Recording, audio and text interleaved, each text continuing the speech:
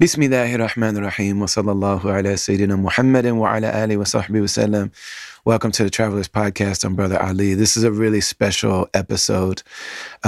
We are first and foremost, because of the guest that we have. It's well known to everybody that knows me or has heard me on any platform that Amir Sulaiman is, in my estimation, and it has nothing to do with my estimation, but he's the greatest living poet. I wish I didn't have to limit it by saying in the English language, but it's the only language I know well enough to say that. And he's also one of my dearest friends and one of the most powerful individuals. Amir was just recently nominated for a Grammy for a double-sided LP that he made with Dave Chappelle. Dave Chappelle released his 846 presentation. It's really not a stand-up comedy piece, but it's him talking about what happened to George Floyd and around it, and George Floyd comes from the neighborhood that I was living in at that time in South Minneapolis, and originally comes from Houston, which is another connection with all of this cohort of people. But Amir, then after that, Dave, in the pandemic and in the aftermath of all of that, created this situation in Ohio where so many artists were coming to just be together and hold space together and spend time together. And I was in that space for a while. And right as I was leaving, Amir came, who is one of my dearest friends. And so Amir came and was delivering this piece called Come for the Hills, We Must Win. And it's a profoundly powerful piece. It's on Spotify if you haven't heard it. But Dave asked him to deliver this piece every night and then made that the B-side. So they were nominated for a Grammy for that. Amir has written for and produced for film and television. If you've seen the show called Rami, Mahershala Ali plays a sheikh, or like the representative of a sheikh, like basically a hood spiritual teacher. Mahershala Ali's character is based on Amir. And Amir actually wrote the dialogue for that character. You'll even see that Mahershala is wearing the black Dickies that Amir wears. It's a really beautiful thing. He is on Robert Glasper's newest album. He also is part of the score for the movie that Dave Chappelle made about that time period. So just one of the most profound individuals that I've ever been around. You'll hear in the interview that we also lived together in Oakland for a while, and just really, as a person that's a piece of me. So also this episode is really special because we're coming to you from Nashville, Tennessee, where an amazing organization called Iman, the Inner City Muslim Action Network, has always brought together spiritual leaders, cultural leaders, artists, and organizers together to be together, which is what we do on this podcast as well. Because of the fact that we really need each other and we learn so much from each other, that activism without culture and art without a connection to the spiritual reality, those things are really going to be incomplete. So Iman has this project called This Love Thing, where Rami Neshashibi, the Palestinian-American brother who grew up on the south side of Chicago, who heads Iman, has brought together this group of artists and musicians and, video folks, producers and engineers and audio people to create an experience around love. And so, you'll hear that while we've been here, there have been things unfolding in the world. We're recording this on the day that we're, going to present this project. And Rami Neshashibi and several of the players, as Palestinians, this is the anniversary of the Nakba, which is the great catastrophe that happened when the state of Israel took over Palestine and forced 700,000 people out of their homeland. And ever since then have been destroying lives, destroying homes, destroying trees, destroying culture, destroying history. It's one of the scars on the face of humanity that we're living with. And it's not disconnected from what's happened on the south side of Chicago or in South Minneapolis with George Floyd. And while we were here, most of this crew is from Buffalo. A white gunman went to a grocery store where many of our folks that are here, that's directly in the heart of their neighborhood, and just killed a bunch of, innocent black human beings. And so this is the environment that we're in as we record this. So please enjoy this episode. It's really hard to know how to have an intentional conversation with one of your dearest friends, but we did our best. And Amir showed up, and it's just Amir. So please enjoy. We're brought to you by Iman, We're brought to you by This Love Thing. We're brought to you by Zakat Foundation and Udamentary. So enjoy this episode of the Travelers Podcast.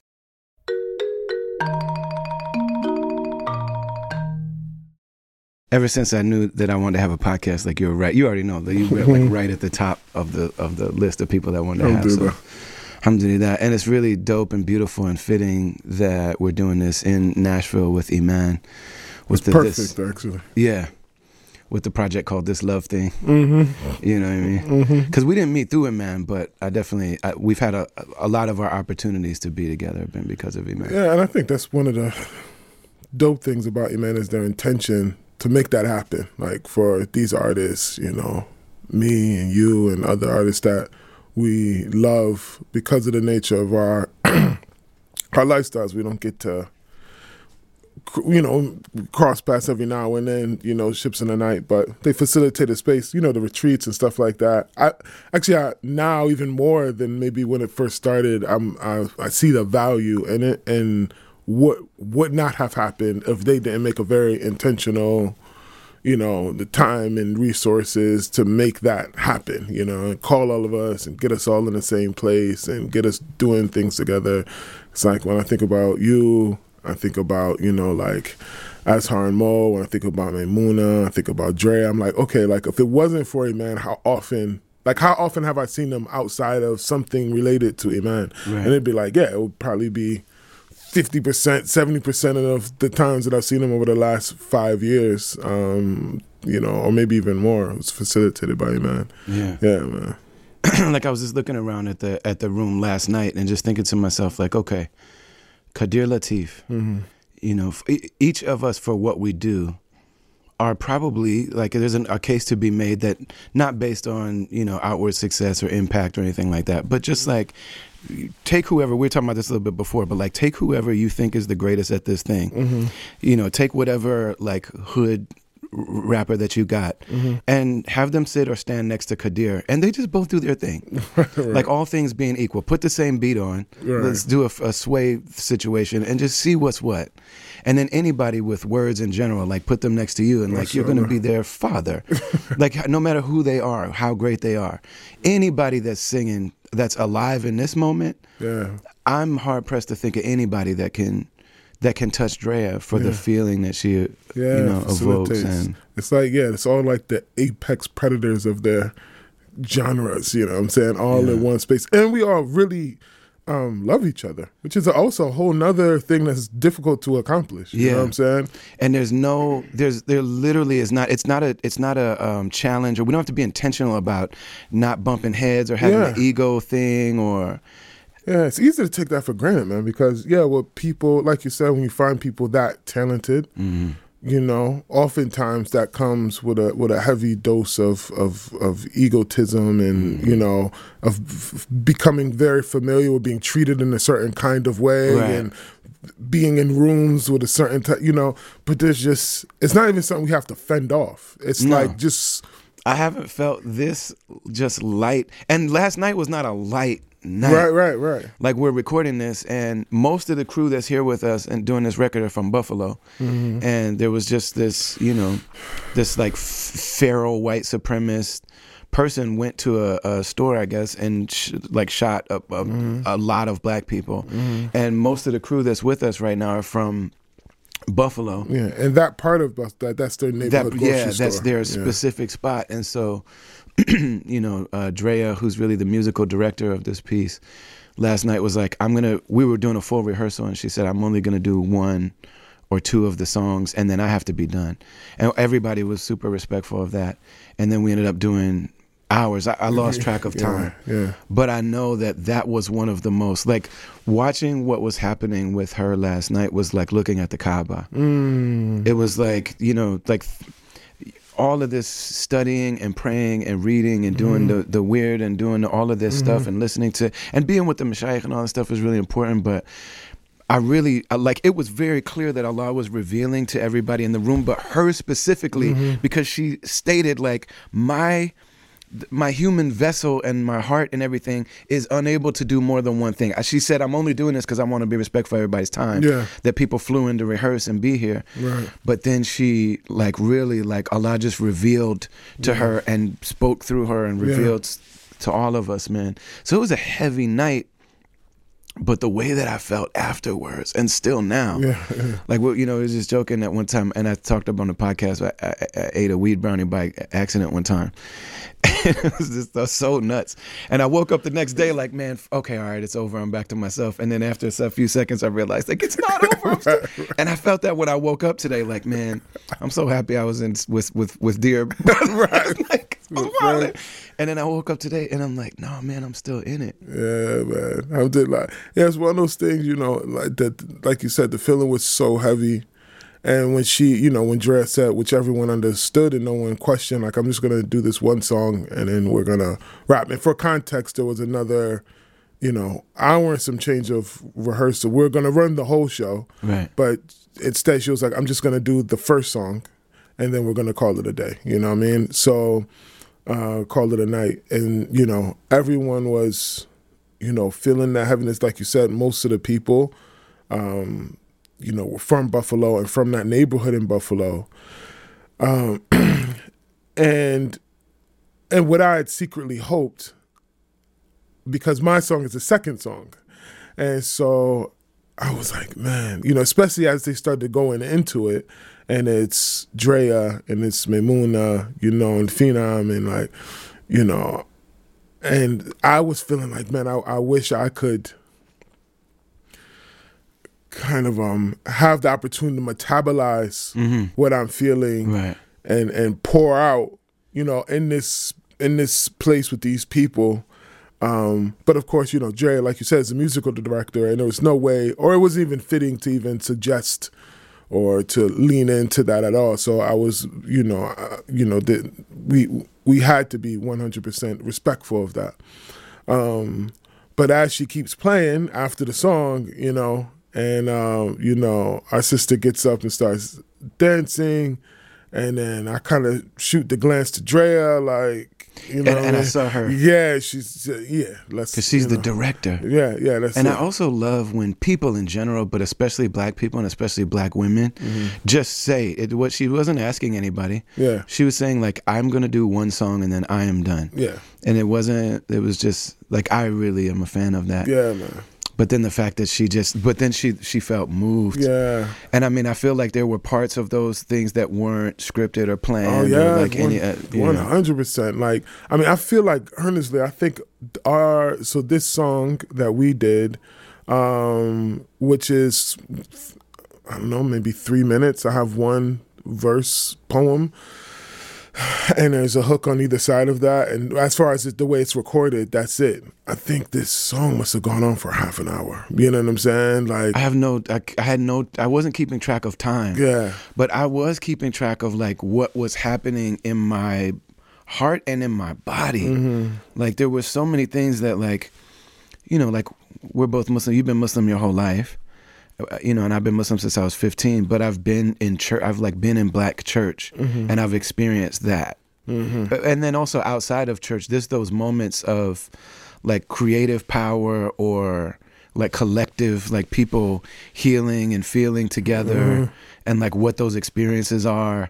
And how they're so, they touch the individual. Like, I individually am having a journey, and then Maimuna is here having one too. Yeah. And there's times where I'm like crying and rocking and like grunting and moaning, and then, you know what I'm saying? And then there's other times where I'm feeling serene, and then she's doing it, and then different people in the room are having their own thing, but it's also a very collective. Yeah. And it's like, man, this is what this music has always been. Right. You know, and it's one of the things that I'm like, if you don't have the context for what that is and what's happening to in the bodies of the people that are doing it, you should not do it. Yeah. It's a lie if you do it. Yeah. You're lying. It's because it's like such a truncated version that's really missing the reason. Yeah. No, it's you know, in the track I did on Robert Glasper's last album, you know, I use this phrasing, and I'm exploring that idea throughout the poem. It's like we don't play music, we pray music, you know, and it's this thing, and actually that was borrowed from Fela Kuti, which said, you know, don't play music, because music is a spiritual thing, you know? Yeah. And if you understand that, it can allow for amazing, miraculous things. And if you don't understand that, because the music still has its power, it can be dangerous, you know? It can be dangerous. Yes. Like they talk about, I wish I knew who said this, but talked about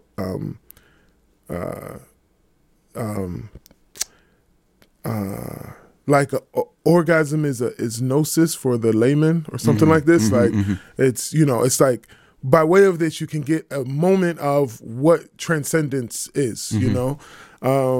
And likewise, that type of moment, even if you haven't conditioned your heart through much prayer and through much fasting and through much good works and so on, the types of acts that are generally required or that are encouraged to condition the heart in order to engage that experience, it's like a kind of shortcut in a way. That's not enough to sustain a person as a way of life, but it can, you know, prick the consciousness, like, oh, this is what's possible, this is what I can experience.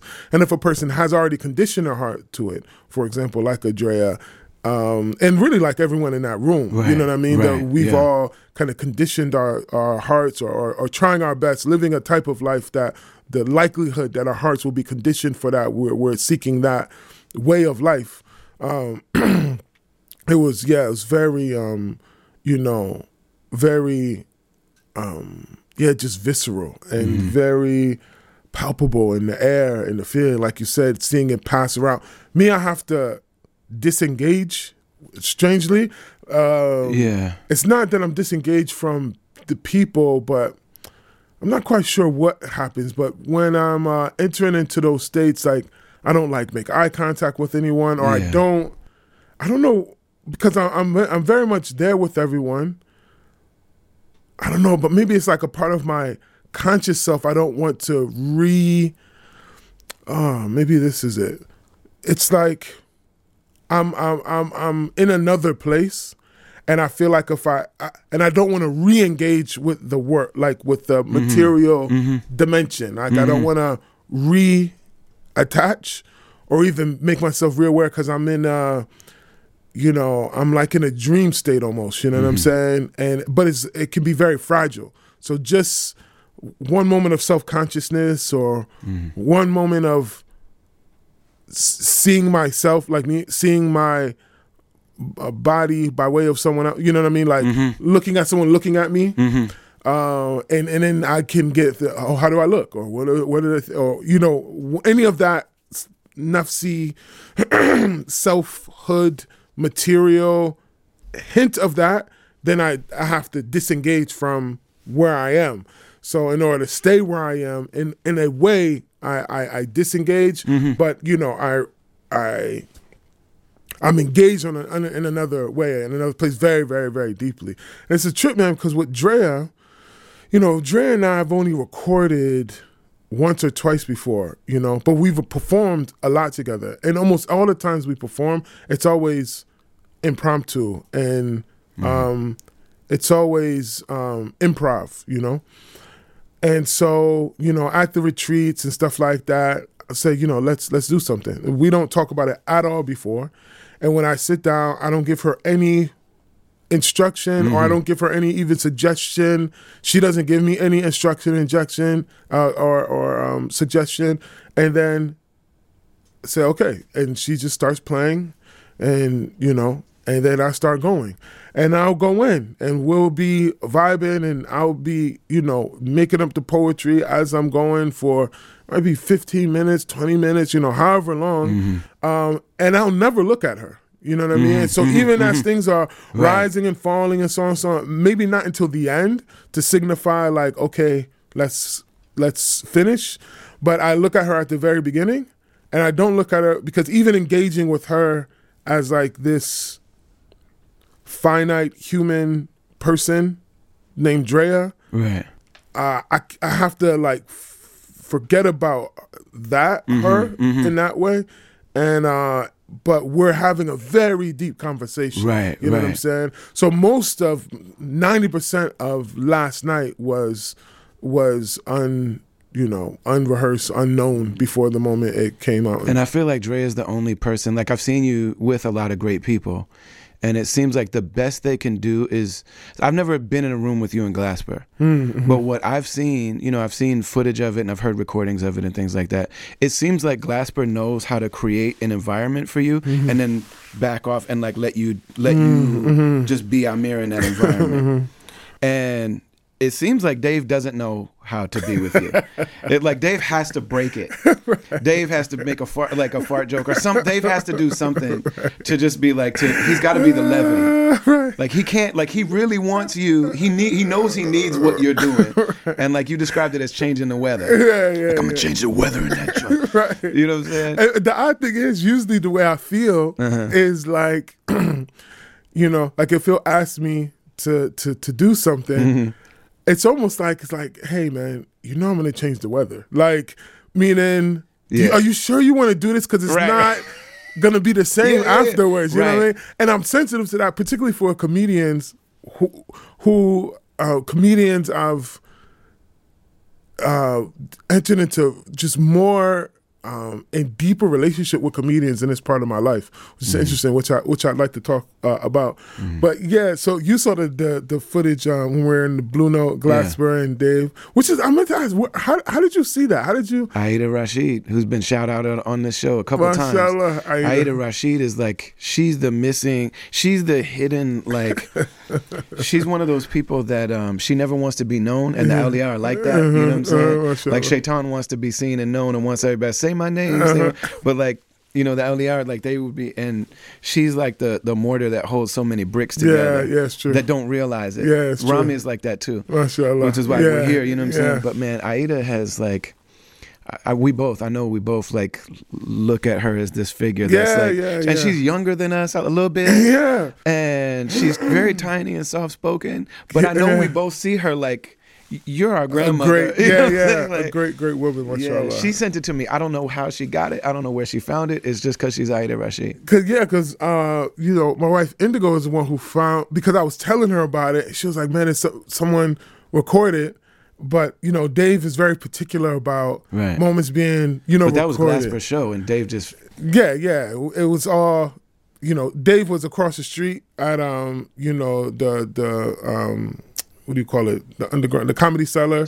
And, Blue Note is right across the street. And so Dave just pops in, And so they're on stage playing music, talking, joking. And Glasper's a funny guy, as well. You know what I mean? He's, I don't know him, but from following him, I know he's... It's so funny how... I love how he gets in Common's behind, man. Like, he doesn't let Common have a moment's peace.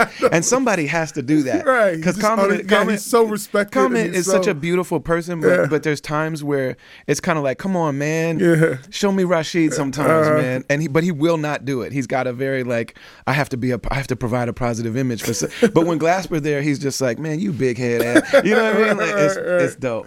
Yeah, man. And actually, the other night, because they were there for a few nights. Glass was there for a few nights, and actually one of the nights, Common was there. But so they called me on stage, Dave and Robert, and so we've done the Blue Note, when Glass was there before us a few times, and most of the time, well, I could think the last two times. I think I did like an improv thing as well, right? And but I was just such in a vibe. We've been hearing him play for the last hour. I was in such a zone, and and I'm like, yo, let's just do something. Let's make something right now. And and it was nice. So when I get on stage this time, he's like, yeah, let's make something up. I'm like, yo, that's not like for every time. Like I was in a certain state, what I'm saying? Right. But he doesn't like whisper it to me, musicians. No, he said on the mic, hey, let's not do anything scripted. Let's just make something up. And for a jazz musician, that's very different than a poet who pours over. You've written one poem for 13 years. Yeah. Like one joint. It's your epic joint. Exactly. Yeah, man. Yeah, man. That's not always the thing. Because Rashid can do it. Common can do it. Yeah. He's that type of MC. You know what I mean? But it's not even with him. And even with great freestylers that have it, like his freestyling is not going to be his songs. Right. Like, man, give me some common songs too. Right. We can have fun and play around, but yeah, give me some of the joints. Yeah. So, and Dave is there, and, so anyway, start going into this piece. And there's been this phrase, this line that's been rolling around in my mind for a long time. And I felt like, damn, this should be a poem, but I hadn't cracked the code on it yet, and so, he's playing the music and everyone is starting to settle down. Everyone is quiet and he's playing and my eyes are closed and I'm trying to find the vibe to, and then I say the first line, you will be someone's ancestor, act accordingly. And then Dave, who's sitting down like side stage, but he has a mic, and he says, I can't remember what he says. It's like, oh shit, no pressure. And he goes, I'm sorry, man, I'm just messing around. So then everybody laughs. I laugh. Right. Blasper laughs. But you just audience. found the That's way what I'm in. saying. You're like, oh, this is what we're doing. Right. You will be somebody's ancestor. Act accordingly. And you hear people go, whoa! You heard that go through the people, and then Dave's like, nope. Right. So he cuts it. Yeah. He cuts it. Yeah. And we all laugh, whatever. And and like you said, in those moments when you find, it's rare enough to have that good, freestyle session. But then when you find it, for it to break it and come back to us even more rare. Right. You know what I'm saying? Right, so I'm like, oh wow, okay, so but alhamdulillah ended up being very, very beautiful, and we ended up, engaging beautifully. But poets and comedians often share the same space, like on the ground level, meaning like at open mics and stuff like that. A lot of times poets and comics share the same venues, share the same bills. Like a comedian will host a poetry night, or poets will host a comedy night. Like, for example, in Chicago, dear sister Emerald Green, she does a lot of that programming. And, this brother named Chris and Abyss in Atlanta, who used to have this live poet society, and a lot of times poetry and comedy clubs, or comedians hosting poetry nights. So, and this is actually one of the things Dave and I would bond on, because he used to host a poetry night when in New York, when he was much younger, starting off in his craft. And so, but comedians have a route by which to become celebrities. You know what I mean? To become great craftsmen in their work.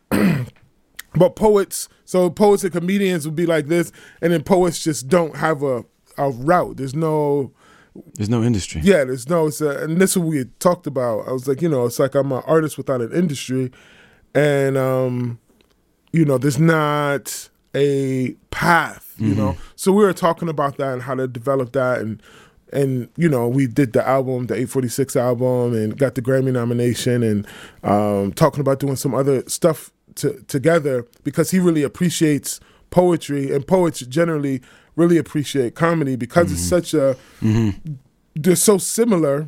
They're like flip sides of the same coin. Exactly. Like they're both are like really pulling from something inside and trying to put words to things that other people do not have the words for. Right. And but they need the words for. Yeah. And it almost feels impossible, and that's why comedians and poets are so necessary for us to even understand our inner dimension better. Right. You know what I'm saying? And then really having the craftsmanship to know exactly the right timing, exactly the right, because for you to start with a line like, you will be somebody's ancestor, act accordingly, and then all the places you'll go within that, and then that you're going to come back to that at the end. And so there's a journey. So you propose this idea, and it's like, damn. And then you're gonna give a sermon on that will educate. And then when you come back to it, it's very similar to music too, in the sense that like creates a tension. Yeah. That when he said that, he's cutting the tension. Right. Because that's a really huge thing to say. You know what I'm saying? And so it's like, but through your eloquence of describing that, you're gonna let everybody know what that means and how it happens, and so that by the time when you get done, it's like the resolution of a line, like a melody that has to resolve. Otherwise, it leaves you feeling tense and it's wrong. Right. But when it resolves, it feels so good. Right. The same as like when a battle MC is like going through all of this stuff, and then he hits the last punchline. It's like, right. And comedians, when they do a callback, you know what I'm saying? Right. So I make this joke, and it's funny the first time, but then I take you on this. I meander, and Dave is a master at this. Well, his stories on meander. And they're so interesting, even when they're not very. They're funny, but it's you'll laugh and stuff during the journey, but it's more interesting than funny. It's just you want to hear how this goes. So he'll meander, go all these places, and then arrive back at that place. It's like, oh, we're home. It's like, oh, we got back here, and that's what you're saying as far as just settles the spirit. Another thing about poets and comedians is the purity of the form, that there's no accompaniment of anything. There's no I mean, every once in a while someone will maybe have a screen, like Hassan Minhaj had the for Homecoming King, he had this kind of thing going on stage, or maybe here and there may be some things, but Kevin did a thing with pyrotechnics. Exactly. Of course he did. You know what I mean? Yeah, which was a joke in and of itself. Right. And so it's just a guy, just a person on stage with their words and their minds and their heart, and the minds and hearts and ears of the people. And so it's pure, no matter how big you get. Even when you're Dave Chappelle and you're not at the Hollywood Bowl, sold out Hollywood Bowl for 4 nights, and there's 20,000 people out in front of you, you're just a guy on an empty stage, with a mic, maybe a mic stand, maybe a stool for your maybe drink. A wall to lean on. There's not even many things to do with your body. That's what I mean. With a rapper, there's all kind of stuff. You could grab your private parts. You can do different parts, especially the way where we come from. Right. You know what I mean? You can jump, you can run back and forth, you can. But there's none of that. And the way that you use that is part of the art form. Right. You know what I'm saying? Like the way that, like, Chris Rock is a really great example of pacing and this almost like attack. Right. It's an assault. Right. Like, let me go shoot the people over here. Let me shoot you over here. Right. And that's what I'm saying. So it's just talking. It's just the bilinguals that people use for talking. And and so in my life now, I would say, I don't know, maybe in the last 5 years or so, my life is full of comedians, man. Like, Rami, as I write and produced it on his show, and, my relationship with Dave, and then by way of Dave, relationship with Donnell or Jon Stewart, for example. With Azhar and Mo, which, Mo is the one who called me to come to Ohio to, really Mo is the connector and really all of that, to tell you the truth, because Mo is the one who connected me with Dave, although Dave was familiar with my work, but he's the one that actually brought us together. And, same for me. And Rami as well,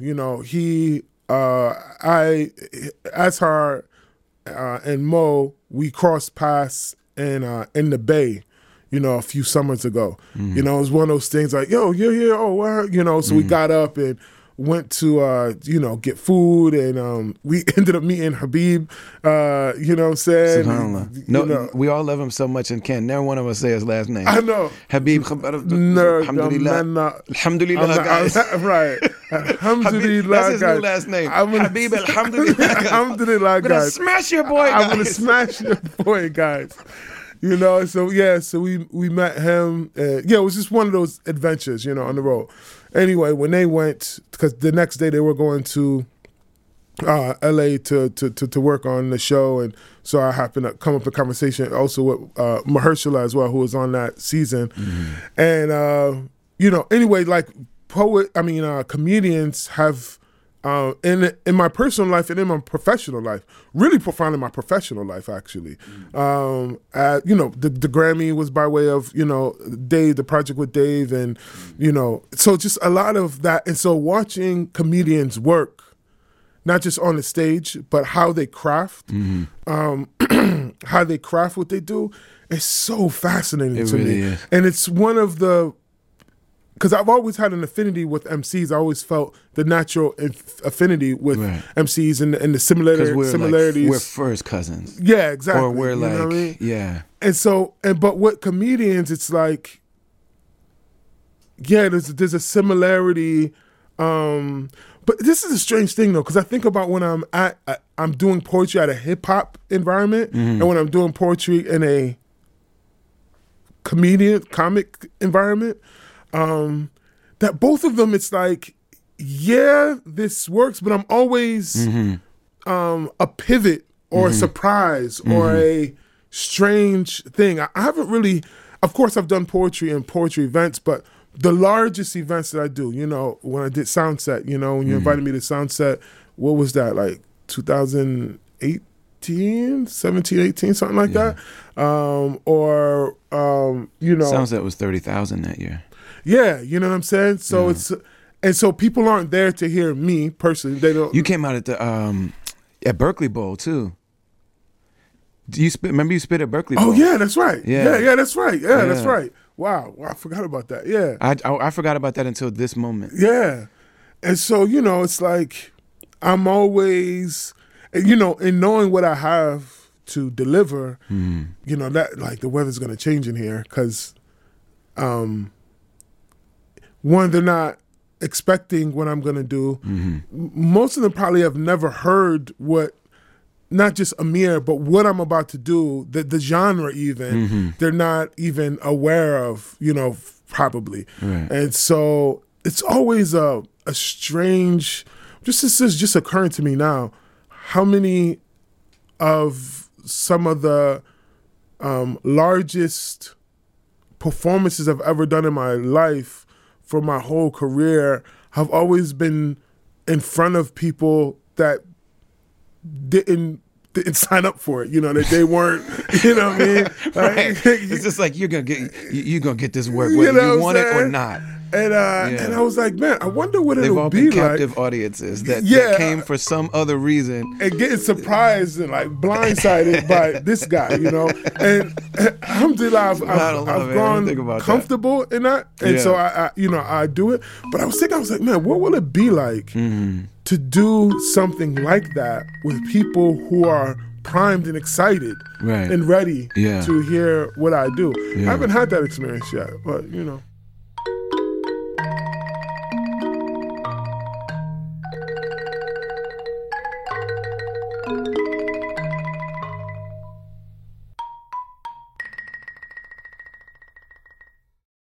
We're grateful to be joined, as always, by the Zakat Foundation. Z-A-K-A-T is the pillar in the Islamic tradition that deals with giving back, with sharing, with charitable giving.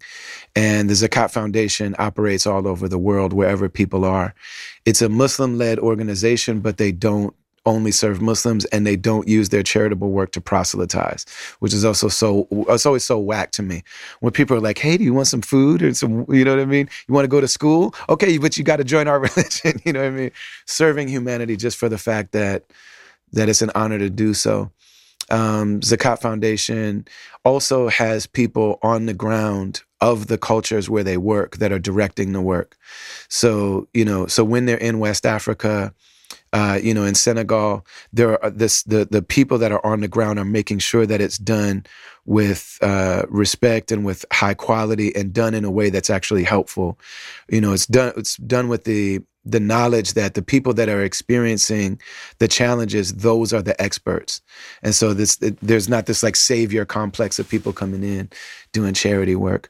So if you head to Zakat, Z-A-K-A-T-U-S, that's their social media. You can also head to their website, the Zakat Foundation. I'm saying that also I know those people and I know the organizers. And I know that when serious questions come up, they are open to explore that stuff. Whenever you try to do something good, there are mistakes, there are bumps along the way, and sometimes you end up causing harm unintentionally. And most charity organizations that I've experienced that with, when I try to talk to them about it, they protect their bottom line, they protect their budget, they protect their hierarchy, they protect their reputation. The conversations I've had with the Zakat Foundation, if I bring something to them, they've already considered it. In their orphan program, they said, we're not going to show you pictures of the orphans and let you choose because it's not a dating app. And people are racist and they're going to choose lighter skinned children. And when they removed that option to do that, they noticed a huge, and for them to say that like ruffled feathers in the orphan service community, because they're like, are you saying that we might be racist? And they're like, yeah, the world is ruled by white supremacy. People without even knowing it are going to choose white kids or lighter kids. These are people that I mess with and I rock with, so I couldn't endorse them more highly. They've been sponsors and supporters from the beginning of this podcast. So check out the Zakat Foundation.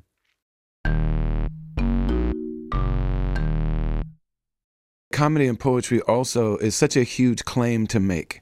Mm-hmm. Like, so if somebody so Dave is like, I'm a comedian, you're going to laugh. Mm-hmm. And everyone's like, yeah, you're a comedian, I'm going to laugh. But then he can be poetic. Mm-hmm. So when he tells those stories, he does them in a very poetic way. Right. But nobody's expecting that. So when he does it, it's just like, oh my God. Yeah. You know what I mean?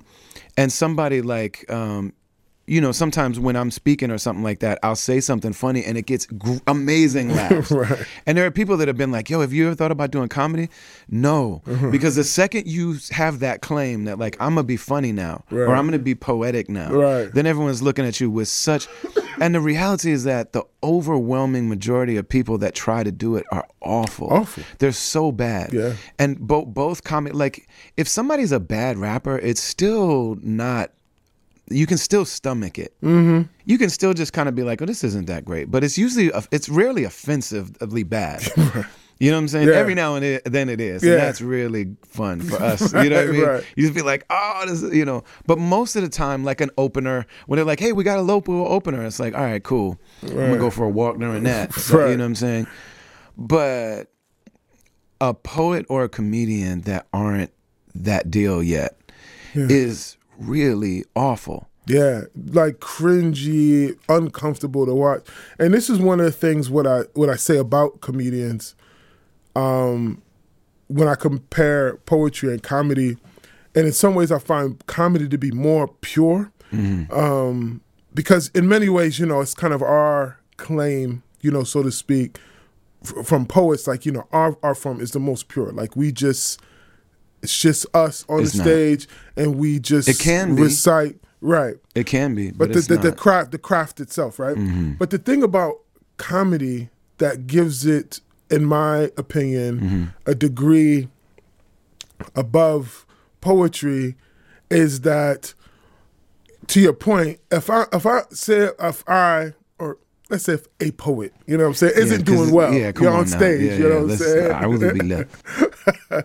But, it's people are just quiet and polite. You know what I mean? Right. One, because of the nature of poetry. Generally, people don't, what do you call it, when you heckle? People don't heckle poets, generally speaking. Man, we need to, there are some venues like that. Except for the Apollo. Yeah. Oh, man, a poet at the Apollo or a comedian at the Apollo, it's like they can't wait. Which is one of the great things about Jessica Caramore, who tore down the Apollo record. Yeah, like 7 times in a row or something. You know what I mean? Yeah. And shout out to Jessica Caramore, one of the greats of our art form.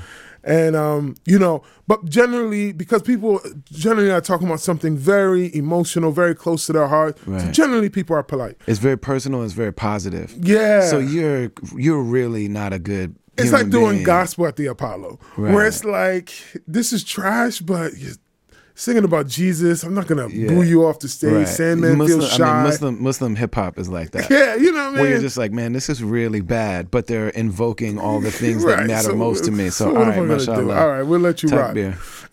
Right, we'll let you rock. But a comedian, again, because of the unique claim of the comedian that I'm gonna make you laugh.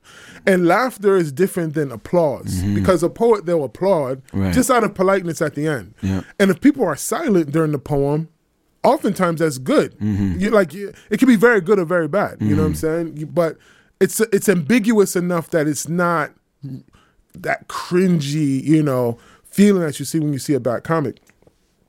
And the thing about making people laugh as opposed to just having people applaud is because laughter is an involuntary physiological event. Well, there's a fake laugh. There's a fake laugh. I'm saying I've been there with my comedian friends, and I've laughed supportingly. Right. And actually, Mo is the one that was like, "Don't do that. That's worse than silence." Like when a comedian knows their friend is laughing to be like out of politeness, that's the worst insult. Right. You know what I'm saying? So there's times where I'll be like, "Ha ha ha ha," you know what I mean? I was doing that with a particular friend of Mo, and so I wasn't doing it for Mo, but I was doing it for his friend. You probably know who I'm talking about, and. That comedian actually said something to me on stage, and then afterwards Mo was like, "Do not politely laugh. We know the difference." Right. And that's what I'm saying. So such a pure, but in authentic applause is less. It's pizza. Discernible. Like even if it's bad, even a bad applause is still decent. It's decent. You can walk off and still have some dignity. Walk off the stage and you'll be okay. Laughter is sushi. It's either really good or it's just not. Horrible, man. Yeah. And laughter is such a strange thing in and of itself. It's like, why do we even laugh? Like as a species, like why do we have laughter? Why I hear something that engages my mind in an interesting way, and then my diaphragm has this involuntary motion, and the muscles in my face stretch and expose my teeth. I'm beside myself, meaning I sometimes you can't stop the smile, or you can't stop the laughter. Like, what is that for? I don't even understand what it's for. You know, and it's uniquely human. That's what I mean. It's like, why? And so to be able to elicit into force, really, that involuntary physiological anatomical response out of a person, it's like so it's pure in the way that the reaction that a comedian gets isn't contrived. It's not pretend. It's not polite. With the few exceptions of like what you were doing with Mo's friend. You know what I'm saying? So it's like I've come to respect that. I already had a deep respect for it, but now being in the backstage and seeing how the sausage is made, so to speak, and hearing them talk to each other about jokes and about language and about how to make this thing funnier. Like this turn or this addition or this omission of, and it's like, man, there's a lot of tinkering.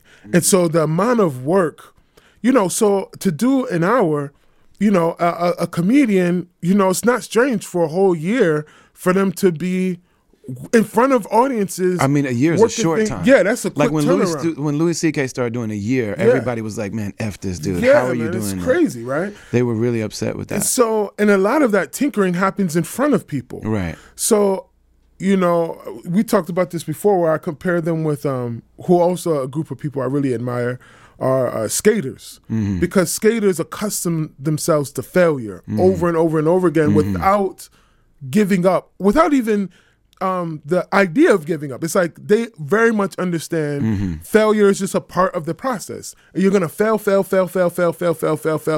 go home, sleep, recover, come back, fail. You saw the Tony Hawk documentary? No, I haven't. Dude, the Tony Hawk documentary, like he's in his 50s now.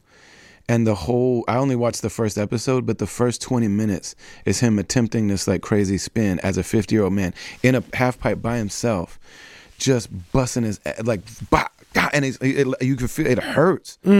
Like he's genuinely like, and you just see him do it again and again and again and again. Like what type of character does that develop? You know what I mean? Yeah. And what kind of, it's like, man, I wish one day, I would raise a skater. I wish my son would be a skater. It's like such a noble, it really is, profession, or not even a profession, a noble art form. Almost to call it a hobby is almost too cheap because it's like a kung fu monk or something, or absolutely. Like a person who's dedicated themselves and like comedy. There's no questioning whether or not they landed the trick.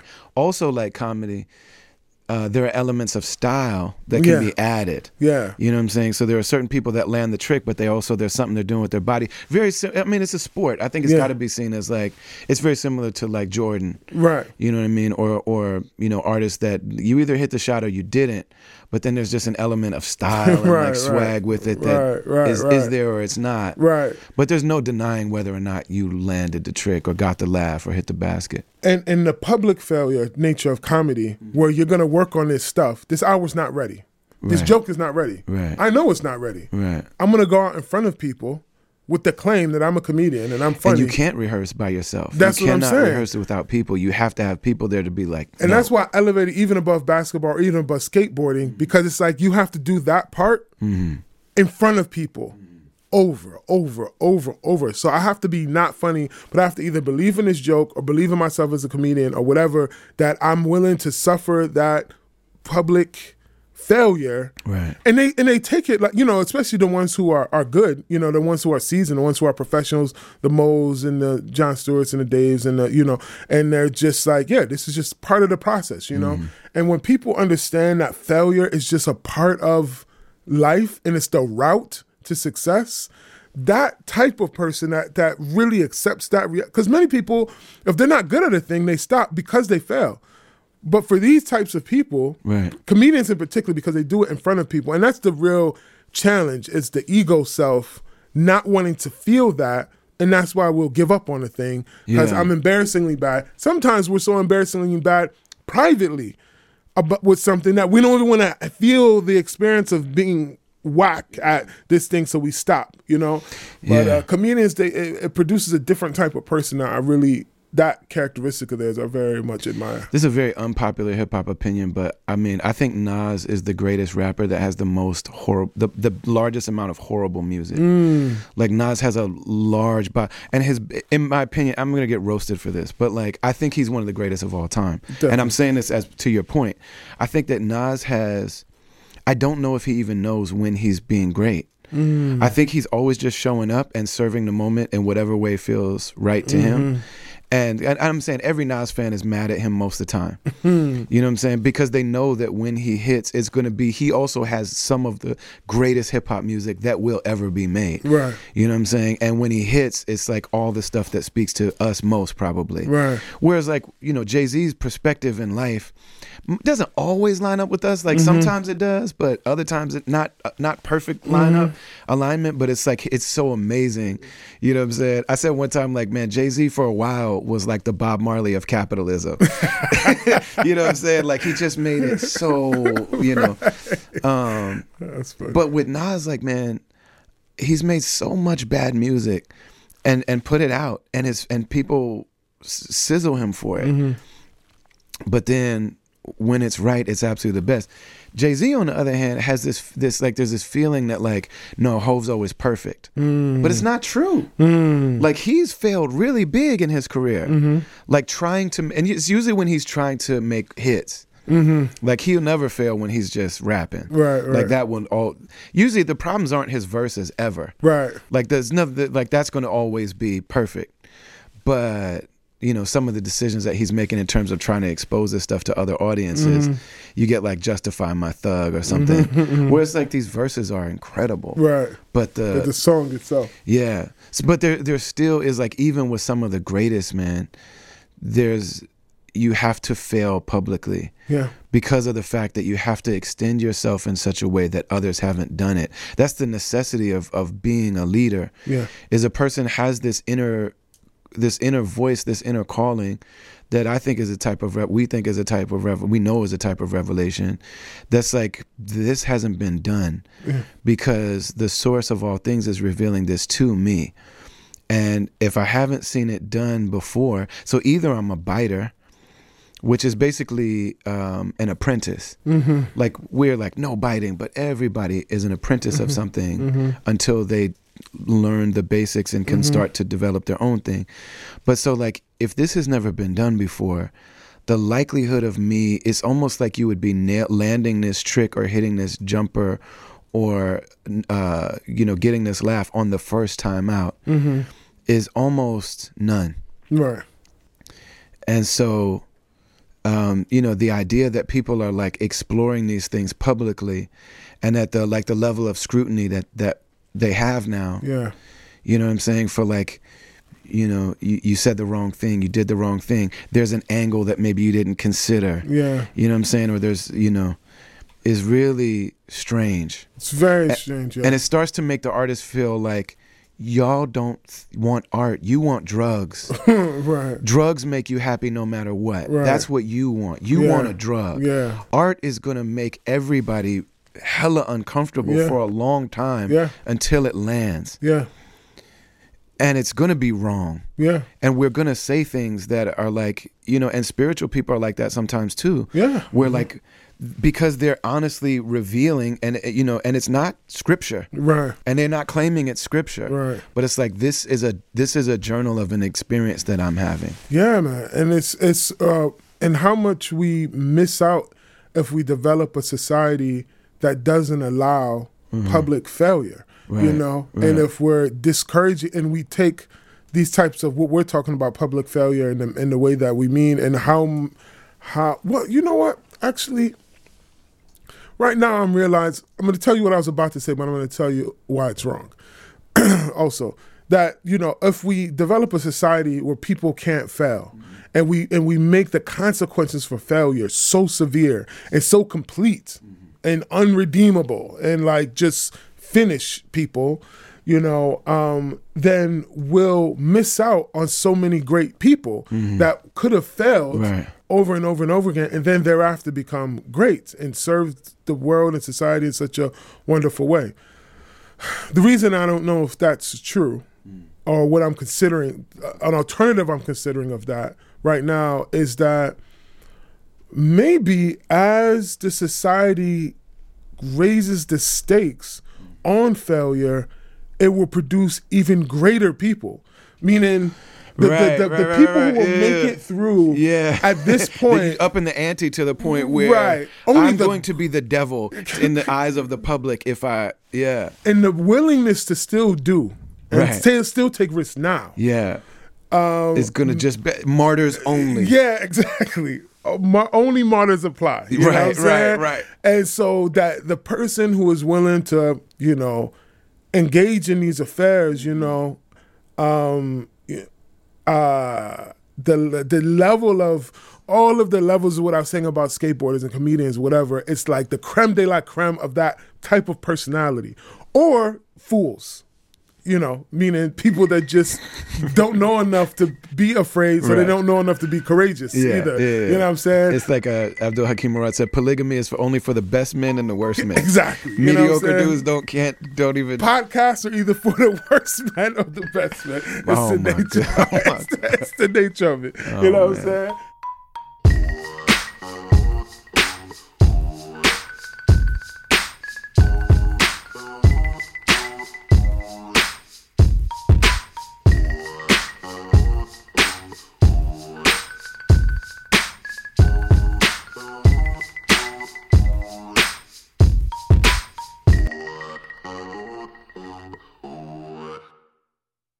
Really blessed to, throughout my career, be in partnership and community with the beautiful people at Iman, IMAN, Inner City Muslim Action Network. This is headed by a Palestinian American brother from the south side of Chicago, but really directed by the people in that community. And their work is just so expansive. If I could talk about some of their programs, they have a joint called the Green Reentry, where, men, particularly black men, in prison, we read the new Jim Crow, you realize like this is a structural reality to make sure that as many black men as possible go to prison and are still legally enslaved in this country. And then when people come out, the chances to actually succeed are by design almost nothing. The idea is that there's recidivism and all this kind of stuff, this revolving door of prison, that once somebody's in the system, it's almost impossible. One of the main reasons is because it's difficult to live a dignified life financially. And so what Iman did is create a program where brothers come home, and women too, but people come home from prison and come back to their communities. So all of these dilapidated, neglected, blighted homes in the community, they choose a block, and they use the money, to the grant money and donations to buy up a block. And then the people coming home learn the trades and the skills to rehab at the homes. And then usually those folks end up buying those homes and living in a community, so that this block that was dangerous, got boarded up houses where people are experiencing nightmares, they turn it into a revived community. And then also a lot of these folks end up owning their own businesses in the trades. So literally seeing people's lives be turned around, and also building community around that, and then bringing arts together. So the project that we're doing now is called This Love Thing, where Rami Neshashibi actually, for as much as the artists step into the activist space, I stepped into the activism space in a large part, like being tutored, mentored by him and his crew. And I got all the way in it. Like I was active, organizing, went to jail, got laws passed. I really got in it. So when Rami stepped into the artist space, he wrote these like gut-wrenching songs that reveal his soul. He came all the way in it and then brought us all in. So check out Iman, the Inner City Muslim Action Network, support their programs, and check out the album. The album's actually out now, documentary to come for This Love Thing. Really, really grateful to be in community and partnership with Iman. A new sponsor for this podcast is a product that I use. I've used for a long time. It's something that, I'm so happy to spread the word about, which is Oud, or Oud, O-U-D. Oud is a particular, people have started to really embrace burning sage and burning things like Palo Santo and incense and things, because of the reality that for us to really, clear space, set the intention, set the energy, create a vibe, allow for healing and wholeness, that it's got to be a holistic thing that includes all of our senses. It's got to be a somatic thing. And also those things do have power. Oud is something that's been used throughout time, and it's much more, it's rare, but it's extremely powerful. Basically, these trees that grow in Southeast Asia called aloes wood get infected with a fungus, and they create antibodies that the creator blessed them with, that unless they're infected with that fungus, they can't release them. But they release them to fight the fungus. And then if you were to take that wood that's healed from that, it's really beautiful. The wood that heals from that, the trees that heal from that, if you distill it into oil, that's the particular thing that has a scent like none other. Muslims are known for our oils, but most of the time we're rocking these heavily diluted oils. When you smell oud, it's the truth. It's a hug from your grandmother. It's this pound cake that we ate yesterday. It's like, it's the truth. And you do pay more for it. Also, the wood can be burned, and it creates a scent that is just really amazing. And so oud is really popular in the Muslim world. It's really expensive. There's a lot of like fugazi oud on the market. But the people at Udimentary, Oud, O-U-D-I-M-E-N-T-A-R-Y, Udimentary. These are people that I know. I know the founders. I know the people that work on it. Our brother, one of the brothers is a therapist, so he understands the holistic nature of healing.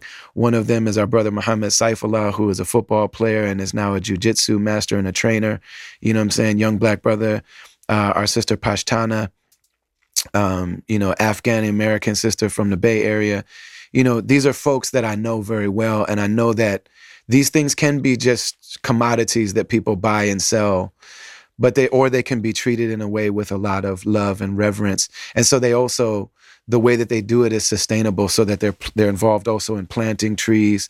The way that they source this oud is from the communities there that have been, bringing these things to life for so long. So really honored to be with them. Check out Udimentary, OUDIMENTARY.com.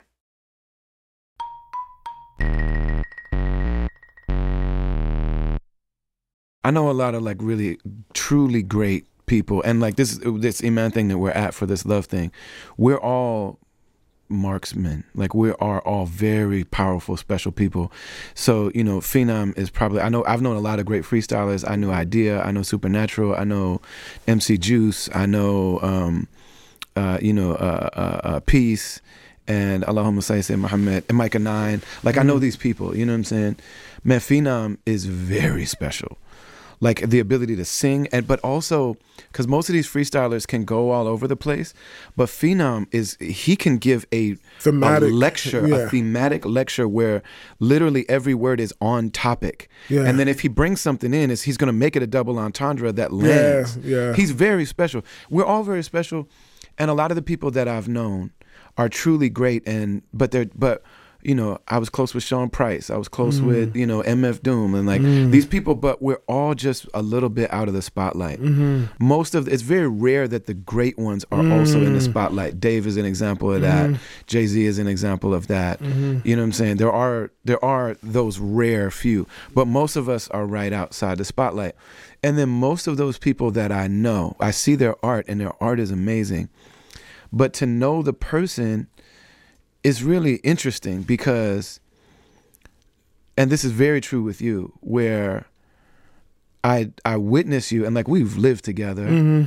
It's very strange that like so much, and I'm hoping we can get to this too, but like so much of your music is born out of pain, or so much of your work is born out of a very deep and resounding pain.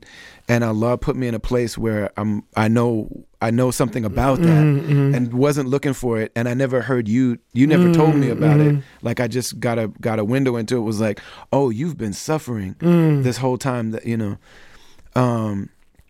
So you witness the person, and you know that there's like an ocean there. For most artists, their art is just the breeze off the ocean, and then you get to personally witness the ocean. But for the truly great ones, and I think you're the greatest example of this, is that all of the things that are going on inside you, and when you're saying that you were quiet yesterday, or you were disengaged, when I was moaning and Maimuna was crying, and like people, you know what I'm saying? And you're quiet, but I'm like, I know there's a universe. There's like universes going on inside there. But when you're on the mic, and Dave has said this too about himself, but like when you're on the mic, I feel like that's the only time that it can really ever come out. Yeah. Yeah. And you said in your thing, like you went to the in Iran and like saw the for Karbala and the people. It's like a holiday about crying and mourning, and you were saying like, I can't cry. I never saw my father cry. Like if I cry, I'm worried that if I cried, I might never stop and I might flood the earth. But in that moment when you're birthing what you've been given, it really feels like this is the only way that this could ever come out. I don't know if it could come out in life, and could anybody handle it? Could you handle it? Yeah. You know, it's I think about, you know, like my poems, for example, like We Must Win, or some of these more intense poems that I have. But the same thing with the love poems and all of that. But it's just more visceral, obvious for those more intense, you know, poems that, you know what it reminds me of? It reminds me in the Avengers when, I can't remember which Avengers this was. I think it was actually the first Avengers. And where Loki is attacking the Earth, and there's that hole that opens up in the sky, and the aliens come to conquer Earth or whatever, and so the Avengers fend them off. I've never seen any of these movies. Oh yeah. These. I mean, you already know. Yeah. You're a movie dude. I forgot.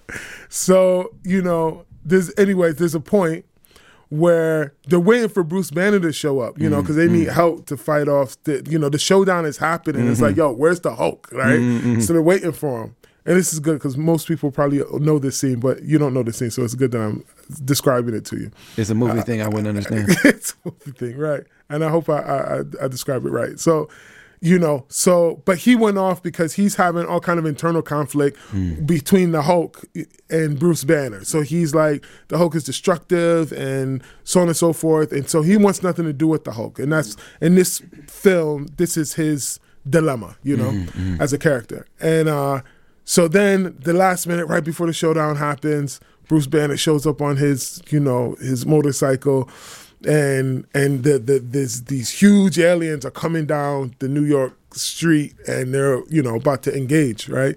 And so it's like, okay, so he gets off his bike and he starts walking towards the aliens, these huge monsters, right? And so Captain America's like, now would be a good time to get angry, because that's how he turns into the Hulk, is when he gets angry. And he turns to him and says, for all the Marvel heads out there, I might misquote this exactly, but you'll get the point, that, he says, that's my secret. He's like, I'm always angry. And then he changes into the Hulk, right? Wow, yeah. So, when I'm on stage and I do what I do, the reality is that's my default setting. Right. That's really how I am all the time. Yeah. I've socialized myself because no one can be around that. Like, a marriage can't function like that. Friendships, family, I can't raise children in that state because it's unbearable. And so only on a stage can that. You have not cleaned up your toys. I know, right? But God, you have not cleaned up your toys. No one can, but people in that context can handle it. It's like you go, everyone loves to go to the zoo to see the lion. But no one wants the lion in their living room. You know what I'm saying? And so it's like a spectacle, or something that you can, not a spectacle, because I don't want to cheapen it or act like audiences are cheapening what I do, but it's like, in this context, we can have that. We can handle that. You know what I mean? But because when you're on stage, you're kind of, I don't know if this is the right way to say it, but it's like, you're almost a little dehumanized. Like, you're not a person. You're like an idea. You know what I mean? You're like a character in a film. You know what I mean? So when you're on stage, and that's why sometimes when people meet the artists and what they are, they're confused almost. It's like, oh wait, you're this on stage, but this in person, or you feel this way on stage, but you feel this way in person. And so it's so it's not like I have to access this other state in order to do what I do. Most of my life, I'm restraining it, like I'm holding it back, like I've built dams, within myself in order to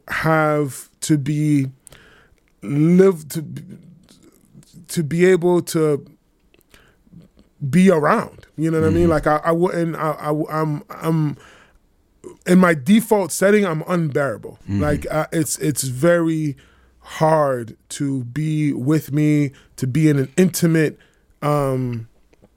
proximity to me, and even with all the dams that I've built. So a lot of my personality, my kindness, my deferential nature, even my humor, all of those things were mechanisms that I developed by which to make myself bearable, to be around. And I'm grateful for that, because alhamdulillah, I'm glad that the things that I chose to do that are, generally speaking, good things, that I didn't choose things that are more toxic or hurtful. Or, because, if I chose kindness and I chose, politeness and I chose, service.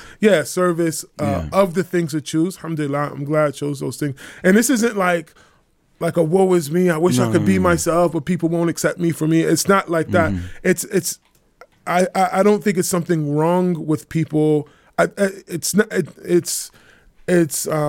would be unfair for me to presume or to expect people to have any other response to that. You know what I'm saying?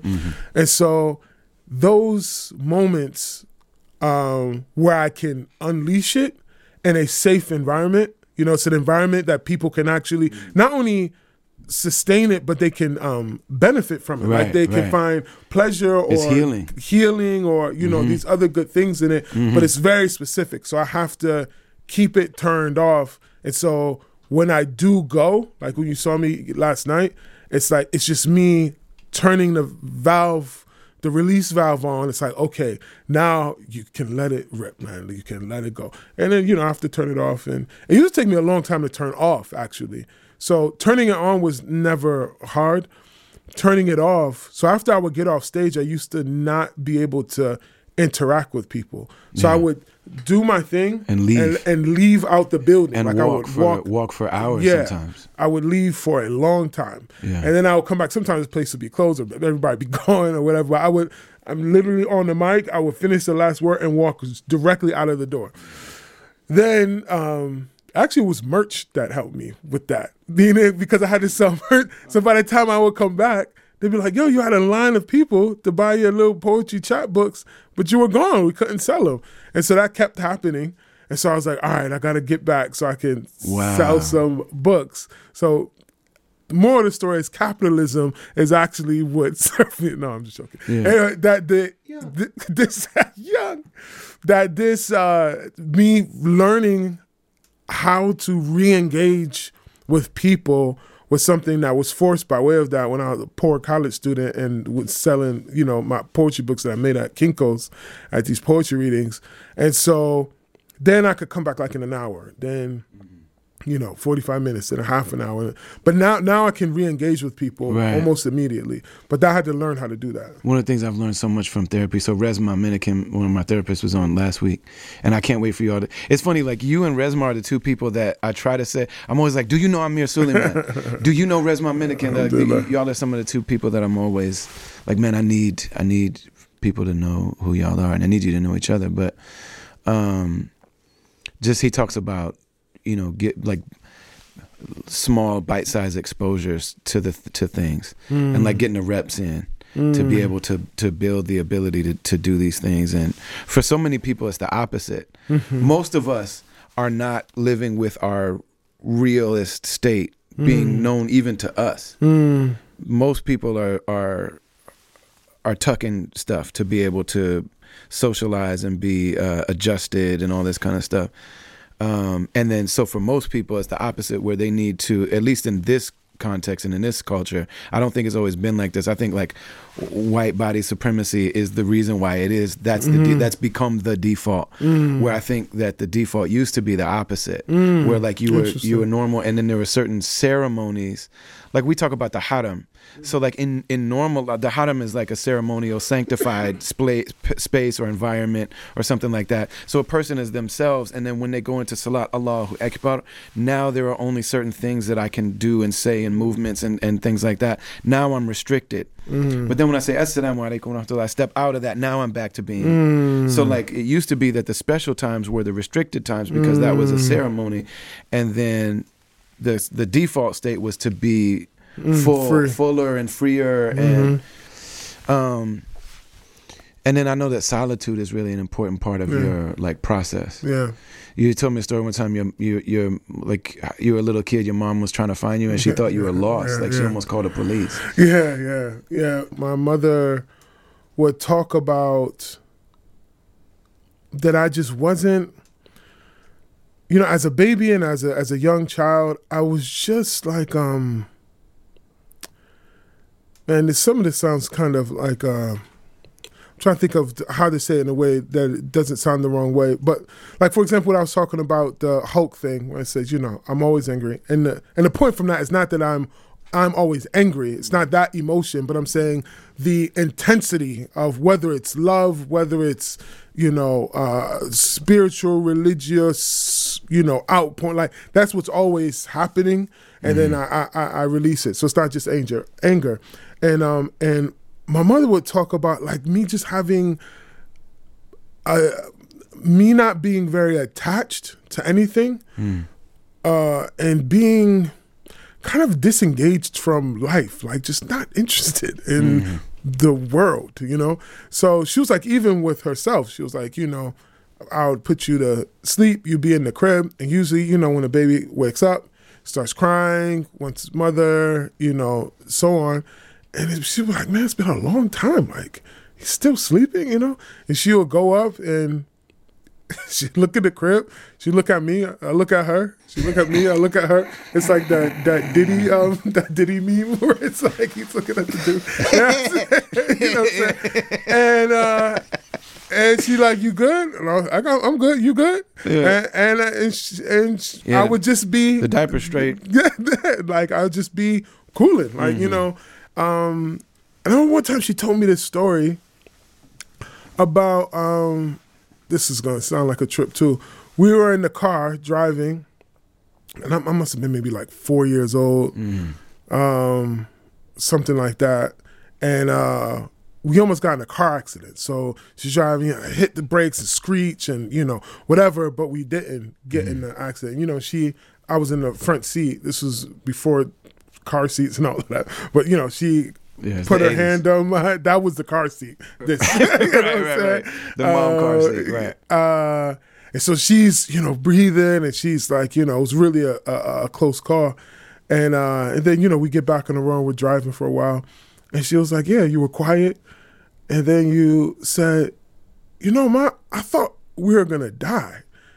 And I was okay with that. Like, I was just like, that was my response to was getting in a car accident. And I promise it wasn't morbid. It wasn't like depressed. It wasn't a bad feeling. That's how she meant. I don't even remember this, but she mentions it in a way that you said it in a way that wasn't, it wasn't scared. It wasn't depressed. It was just like, yeah, if I checked out of this thing, I'd be like, I've only been here for 4 years, but it's not everything, it's cracked up to be, you know what I mean? I was just kind of disinterested in the outer world, but I would spend a lot of time in my inner world, and I would daydream a lot because I did very poorly in school, and so I would always be getting in trouble and not for misbehaving, but just for disengaging, what I mean? And I remember my mother talks about a time that another time because I would always get in trouble, I would always get grounded, and so I was really trying to make an attempt, and then I must have probably been I don't know, 7 or 8 by now, or maybe 9 or 10 or something. And I was like, Ma, I was in the classroom. I was really focusing and I was listening to the teacher and I had my notes out and I had my pencil. And then I was on an adventure. And I don't know what happened. And then I come back and the class is over. You know what I'm saying? And I was like, I just have a tendency to very much prefer my inner life to my outer life, And it was just the way it's always been. Yeah. But obviously that's ripe for for an artist. She almost called the police one time because she thought you were missing. Oh, that was the time. Yeah, so I would like fall asleep in strange places. That was another thing. My relationship with time and that type of thing is very sleeping, strange. Eating. Yeah, man. Yeah, man. There's no schedule. And so I would when we were at the warehouse, there's times where it would be like 5 a.m. or not, I mean like 3. Right. And I would hear you stirring. I'd be like, hey man, I'm gonna go. So it's like, it's 4 o'clock in the morning and we're in Oakland. Right. And it's like my first meal of the day. And it's like the fact that everybody else is sleeping. Right. And you're just like, yeah, but this is when I woke up and I feel like I'm going to go walk and maybe, right. You know what I'm saying? Right. Make a bite. Yeah, it's always been my way, and yeah, so I would like fall asleep in these weird places, like behind the couch or whatever. I don't know why. I would just like tuck myself into some little place.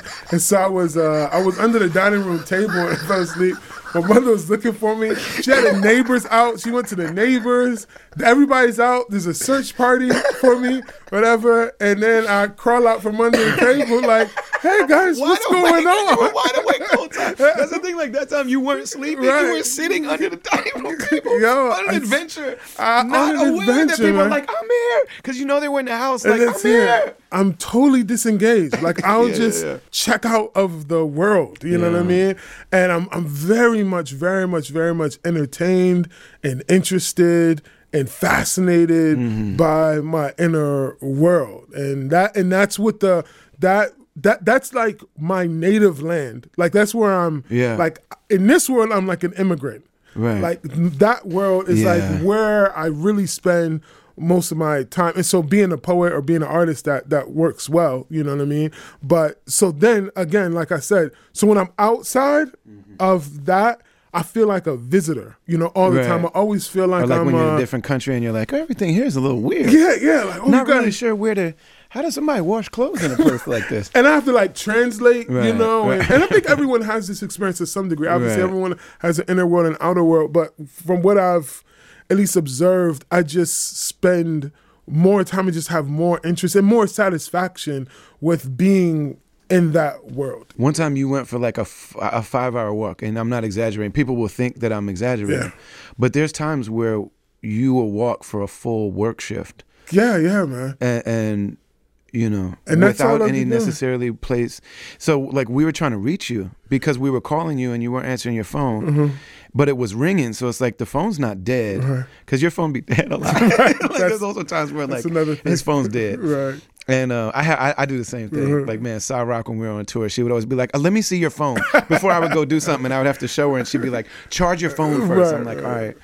But we were calling you, and it was ringing. So it's like, his phone is on, and you didn't answer your phone for hours, and we were like worried. Yeah. And then you came back in, and you were like, hey, assalamu alaikum. And we're like, walaikum salam, are you good? And you're like, yeah, I just went for a walk. I was like, where's your phone? And you were like, oh. Like in that moment, you were gone 5 hours and didn't know you didn't have your phone. Yeah, like I won't even be listening to music. No. You know, sometimes I do, but you know, yeah, I was just and like again, when I was a kid, I used to get in trouble. Like I would say, hey Ma, I'm gonna go to the corner store or I'm gonna go to, you know, and I'll be gone. It'll get dark. I'll be gone for hours. And then I'll come back again, like, so like I'll like come home. Like it's all like, good. Because wrong? Everybody else notices that something out of the ordinary happened and you don't. Like you literally walked in at like 10 at night. Yeah. Been gone since like noon. Yeah. And how's everybody doing? And then she'd be like we're all still awake because we're trying to figure out if you're okay. Where I was like, yeah, Ma, I told you I was going to I think I was going to buy a magazine or a comic book at the grocery store, right? And I was like, Ma, yeah, I told you I was going to go to the... She's like, that was 3 hours ago. Like, and I was like, really? So my relationship with time, that's another thing I had to really discipline myself to learn in order to, you know, interface with people and be respectful of people also. I've really... This part of my life, I'm still not good at it. I'm really trying to develop a better relationship with time, out of as like an expression of love, you know?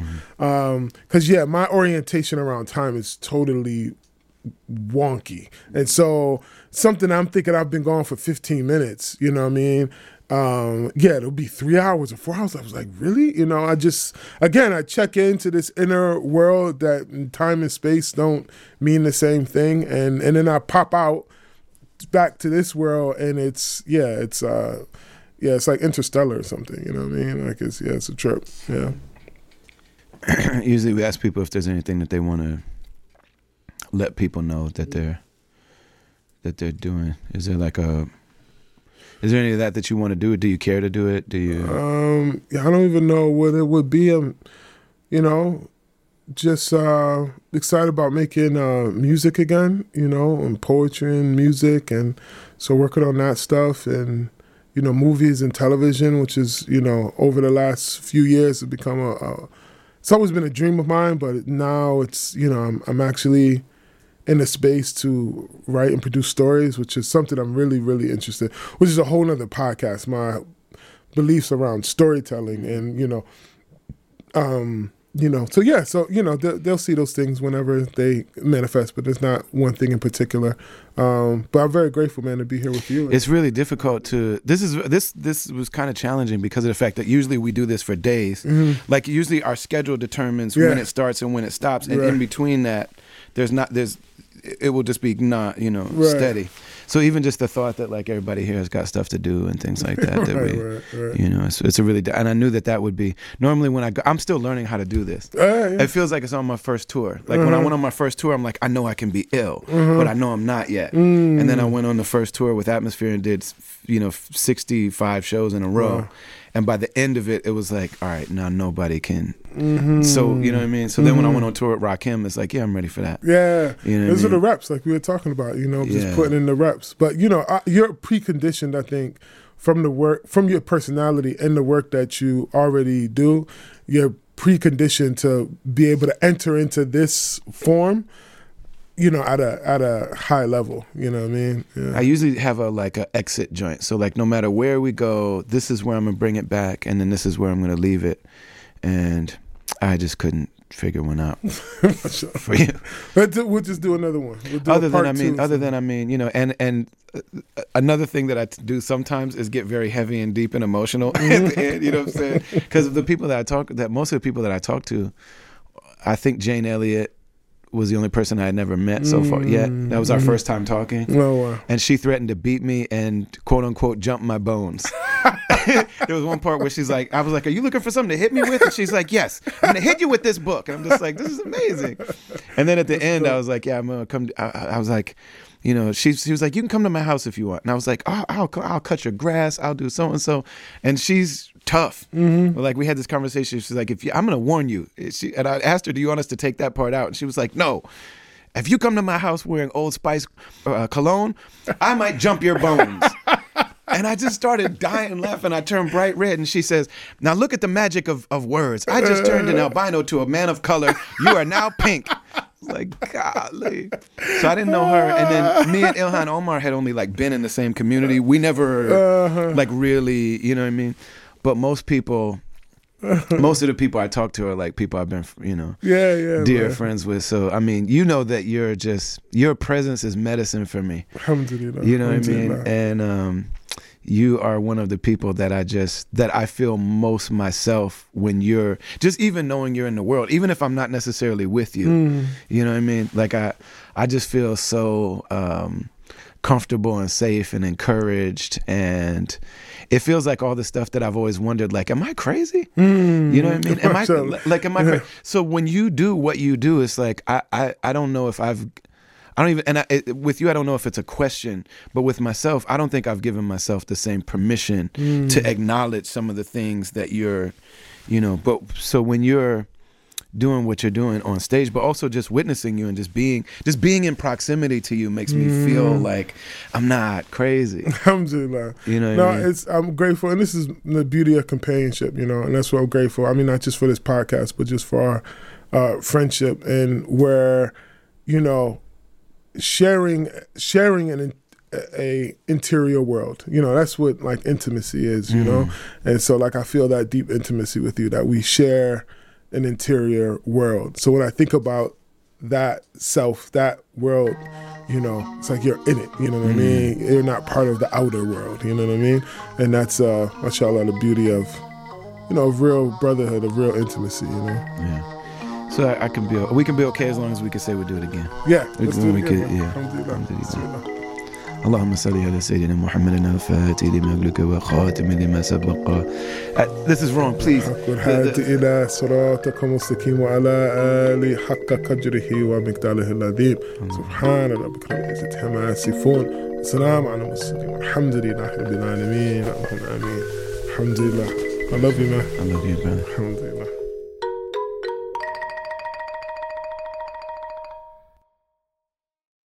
Really hard, as you can see, to end this conversation. It's really hard to, you know, have an intentional conversation that can be absorbed by others.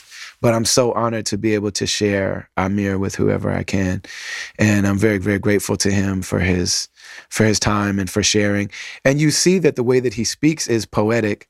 And, you know, the fact that he'll actually stop and change what he's saying and say, this is what I was about to say, and this is what is being revealed to me in this moment, is really, I think, evidence of the greatness of Amir Sulaiman. You can check him out on social media. You can follow him. He's got recorded works on all the digital streaming platforms and things like that. But really, to experience Amir, you have to do it in person. So, you know, follow him and check out and really try to figure out where is Amir going to be. And please do yourself the favor of being in a room to witness him change the weather. Because it sounds like a poetic turn of phrase, but it's a reality. It is a reality that the person that you are going into that experience, you will be, the heart and the soul will be educated and healed in a way that's indescribable. So we're so very grateful to Amir for being here with us. Please make sure to, if you want to really support what we're doing, the best place to do it is brotherali.com. You can join the caravan, you can sign the mailing list, all the music and the merch and all that stuff is there. Please like and share and subscribe and comment, all the stuff that people say on podcasts. Special shout out to Rami and the whole team at Iman. to Taqi and to Sadia and to Binta and to Alia Bilal and to their whole crew. Special thanks to all of them. Special thanks to the folks here that are recording us, because this really isn't part of their job and they're just being so dope to do it. We'll put all of their information in the show notes and on the screen as well. Special thanks to Amna Mirza, Mansour Panawala, Darian Washington, DJ Last Word. Travelers Podcast is produced by Brendan Kelly, a.k.a. BK1, and is a production of Travelers Media. Peace be upon you. Assalamu alaikum wa rahmatullahi wa barakatuh.